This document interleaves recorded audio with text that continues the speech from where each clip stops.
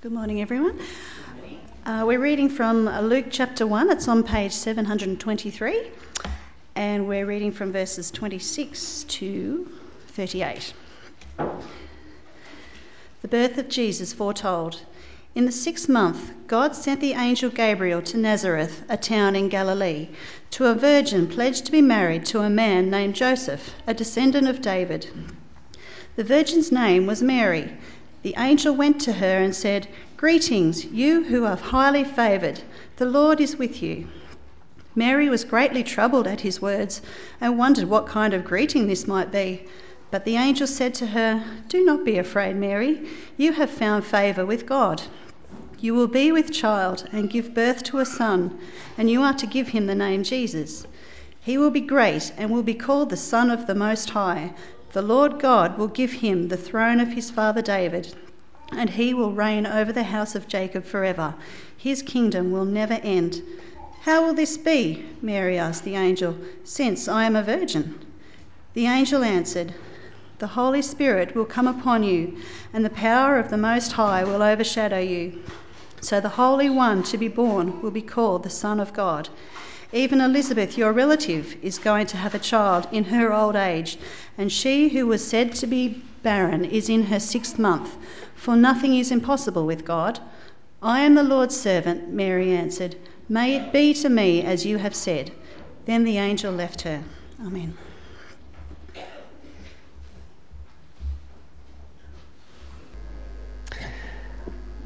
Have you ever met somebody who has the same name as yourself? Anyone, put up your hand if you've had that experience. Wow, I'm stunned. You've met someone with the same name as yourself. I wonder what that experience was like for you. How did that feel when you met that person with exactly the same name? Obviously, if you've got a very common name like John Smith or Mary Brown, it's more likely to happen to you than for others.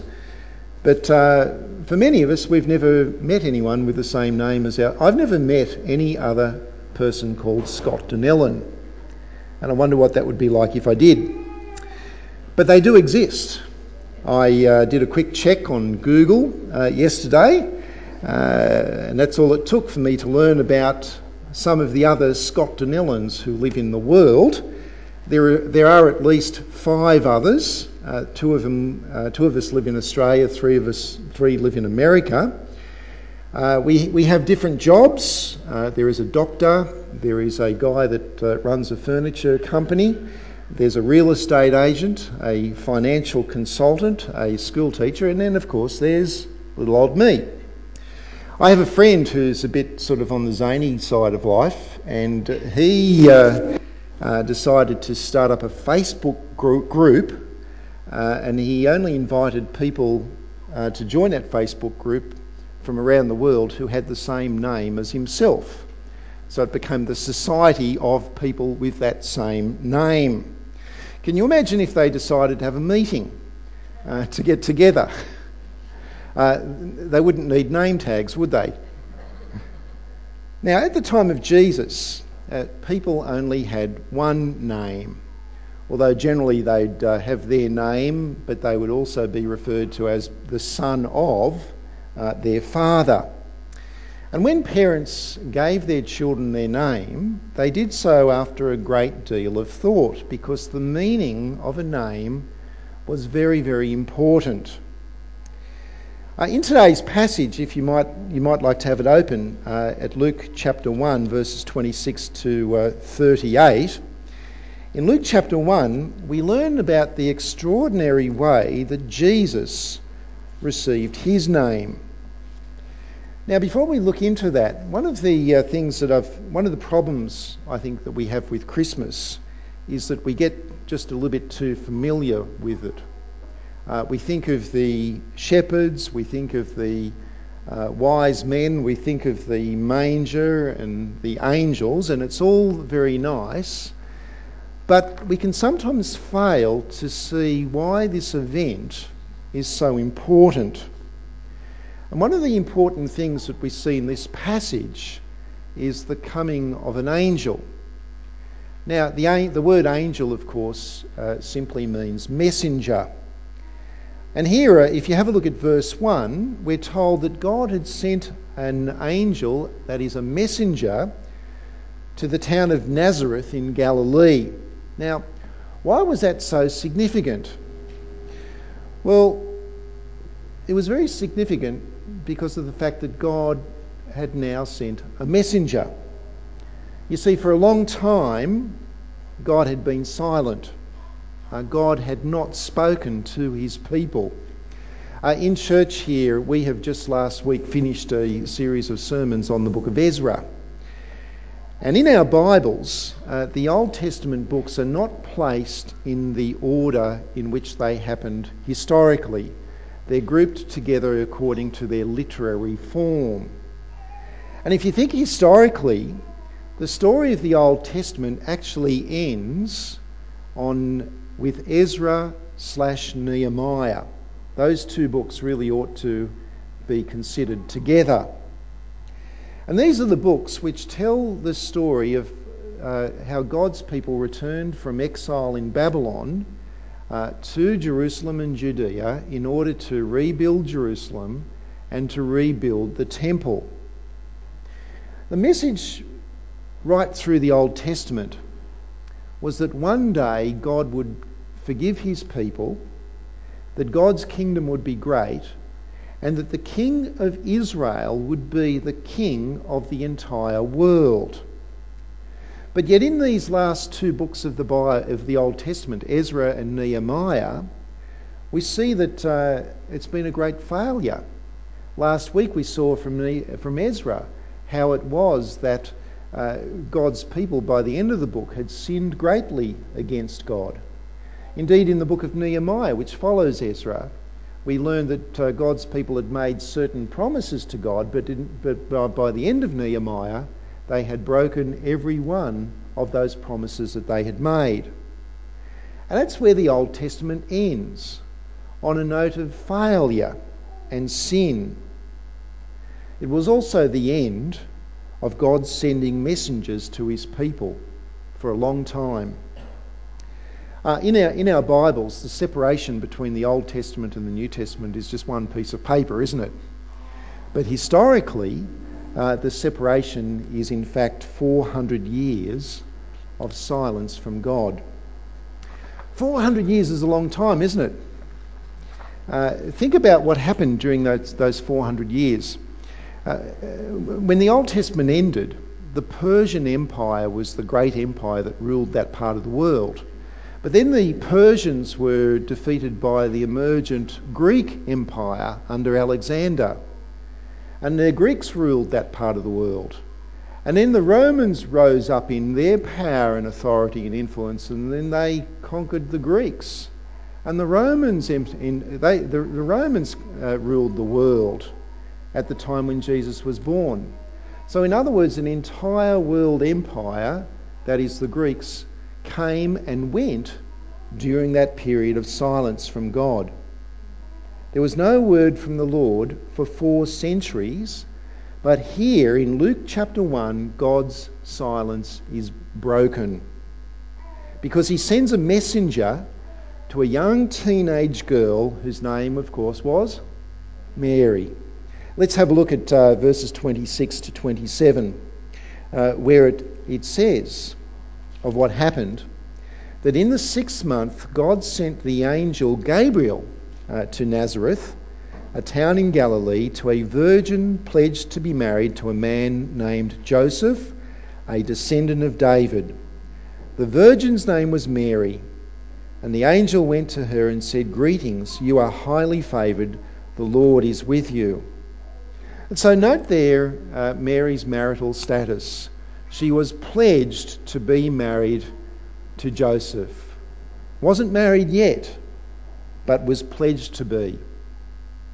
It's interesting the way that things have changed between then and now, and especially in terms of the difference between an engagement and a marriage. It's different. In fact, it's hard these days to know what the difference between an engagement and a marriage is because people live as if they were married. There was a church wedding of a couple by the name of Dan and Tracy. And it was reported in the newspaper because after the minister said, "I now pronounce you husband and wife," Dan pulled out his mobile phone, updated his Facebook status from single to married, gave another phone to his bride. She updated her Facebook status from single to married. Someone took a photograph and uploaded that onto the World Wide Web. And all of that happened in time for him then to kiss his bride. It's a different world that we live in, isn't it? Have you updated your Facebook status recently? But as I say, these days it's different to know what the difference between being engaged and being married actually is with some folk.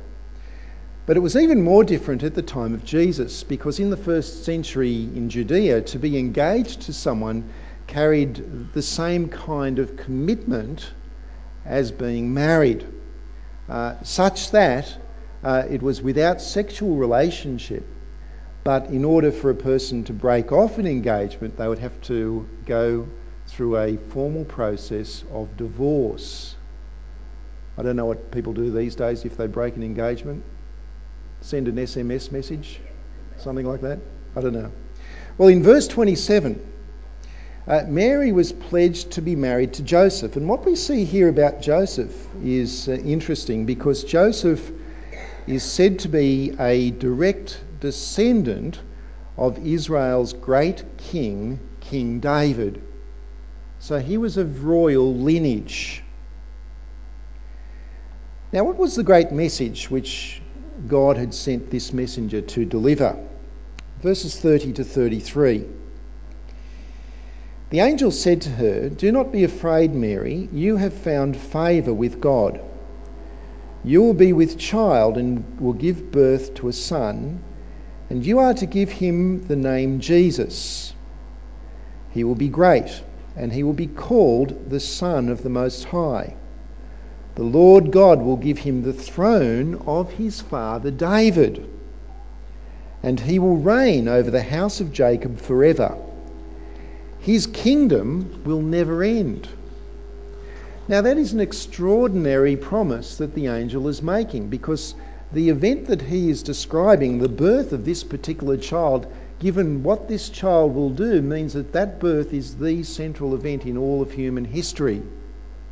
It is the event by which we split our calendars, isn't it?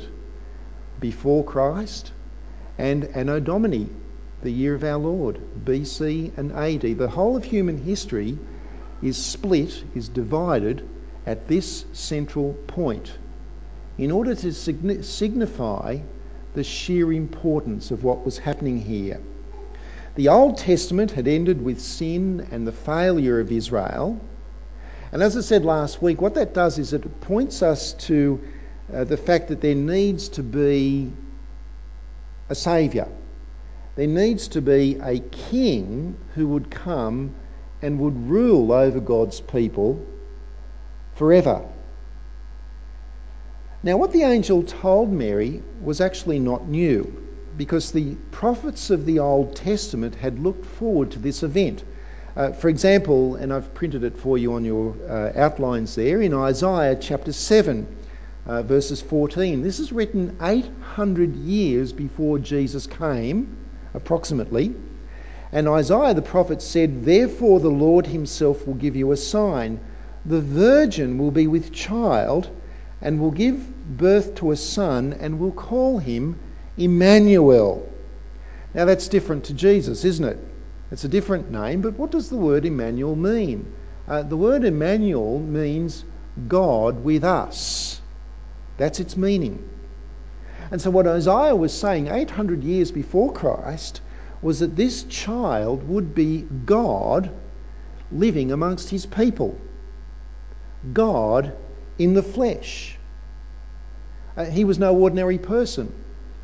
He was the creator of the universe come as man. Paul says in Colossians that he is the one for whom and through whom all things have been made. And that's why, by the way, in the Christmas carol, Hark the Herald Angels Sing? Great lyrics, aren't they? veiled in flesh, the Godhead see, hail the incarnate deity, pleased as man with man to dwell, Jesus our Emmanuel, our God with us. Friends, we needed that. Because of the sinfulness of our human hearts, because we all rebel against God, we deserve God's judgment. And it was necessary for God to become one of us, not just to live with us, but also to die for us. Now remember, although Isaiah said his name shall be called Emmanuel, the angel told Mary that she is to give him another name, that she was to call him Jesus. What does the name Jesus mean? It means the Lord saves. The Lord saves. And the reason for that is that this one who would be called Emmanuel was God come amongst us in order to save us from the punishment we deserve because of our sins. And he saved us, of course, by the great event we celebrate at Easter time, by taking our punishment upon himself by dying on the cross. Now, there are some people who say that this is just not true. There are people who say that Jesus was in fact just an ordinary man. Special in that he was gifted, but that he was just a man. There are other people, particularly religious people, for the Jehovah's Witnesses. They say that Jesus was not God, but Jesus was a God with a lowercase g. They say that God created Jesus as a being slightly higher than human beings, but that he was a created being, created in order to come and live amongst us. But neither of these are true. This is false teaching because, and we can see why it was the fact that God himself needed to come, because the only sacrifice which is strong enough, the only sacrifice which is sufficient to pay for your sin and to pay for my sin and the sins of the whole world, is the sacrifice of God himself in the person of his Son. Any less sacrifice than that, well, you might as well have the sacrifice of goats and lambs and sheep and cows, the whole Old Testament system which only pointed to the reality that God himself would come in the person of his Son and die on the cross. Now, another great Old Testament prophecy in respect to this is Isaiah chapter 9, where Isaiah says in verses 6 and 7, let me read this for you. Isaiah says, "For to us a child is born, to us a son is given, and the government will be on his shoulders." That is, he will rule. "And he will be called Wonderful Counselor, Mighty God," it's a bit hard to get around that one, isn't it? "Everlasting Father, Prince of Peace. Of the increase of his government and peace there will be no end, and he will reign on David's throne and over his kingdom, establishing and upholding it with justice and righteousness from that time on and forever. And the zeal of the Lord Almighty will accomplish this." He will reign on David's throne. Now, Jesus, through his legal father, Joseph, is in direct lineage to King David. He would be called the Son of the Most High God. He would sit on the throne of David. He would be the everlasting ruler over Jacob's household, Jacob meaning Israel. He would rule over God's people. Now, that's an extraordinary message. Just put yourself in Mary's place for a moment. Young teenage girl, an angel of the Lord appears to her and tells her that she is about to give birth, and the child that she gives birth to will be, in fact, God come in the flesh. That's kind of a stunning piece of information, don't you think? How did Mary react to that? Well, it's interesting because in verse 34, Mary's big question is, she says, well, hang on a moment, how can this happen? How can I have a baby? I'm still a virgin. I've never slept with any, I'm not married. How could it be? Did you know that there's some church leaders who teach that the virgin birth is just a myth? They say it was made up by the early church just in order to spice up the story a little bit. Extraordinary, isn't it? It's funny because they have no problems believing in IVF. They've no problems believing that doctors can cause a woman to be a surrogate mother, but they can't believe that the God of the universe can do the same sort of thing. You know what that's called? Sin. It's called lack of trust, lack of faith in God. The angel Gabriel had no doubts about it. Take a look at how he answered Mary's question in verse 35, where he says to her, "The Holy Spirit will come upon you, and the power of the Lord, the power of the Most High will overshadow you, so the Holy One to be born will be called the Son of God." A pregnant virgin, how could that be? And what would Joseph think? Well, we know what Joseph thought when we look at Matthew's account. When he heard about it, he thought that she had basically been sexually immoral. He had in mind to divorce her quietly until an angel spoke to him and told him otherwise. That's what he thought.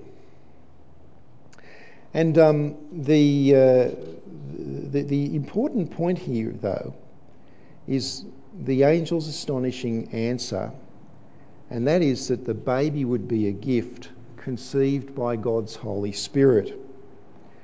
Now, the fact that Mary is a virgin is true, and it does really demonstrate that what happened in terms of the conception was a miracle because she was a virgin, but it's actually not the most important point here. People actually make too big a deal about the fact that Mary was a virgin and somehow then come up with distorted views on sexuality and distorted views on Mary herself. The important point is that the child was conceived by the Holy Spirit, that he was not genetically connected with either Joseph or with Mary. And that's of great significance because all humans are affected by original sin, that sinful nature which has been passed down from Adam right down to you and me. And that's why we need a saviour. We need someone who is free from original sin. And that's one of the reasons God sent his own Son. Jesus was free of sin. He was the perfect sacrifice for ours. Impossible, some people might say. But the angel said to Mary in verse 36, "You think this is not possible for you to have a baby? Go and check out your cousin Elizabeth, because she was barren, and now guess what's happened? She's having a baby. Go and check out Elizabeth, because in verse 37, nothing is impossible with God. Nothing."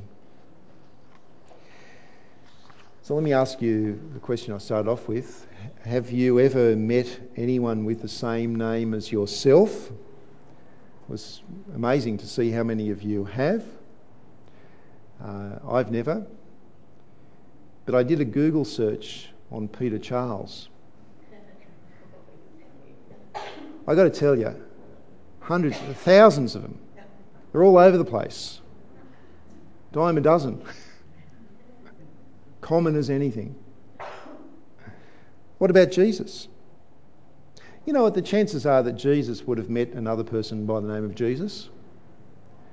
In the New Testament, there are two people called Jesus.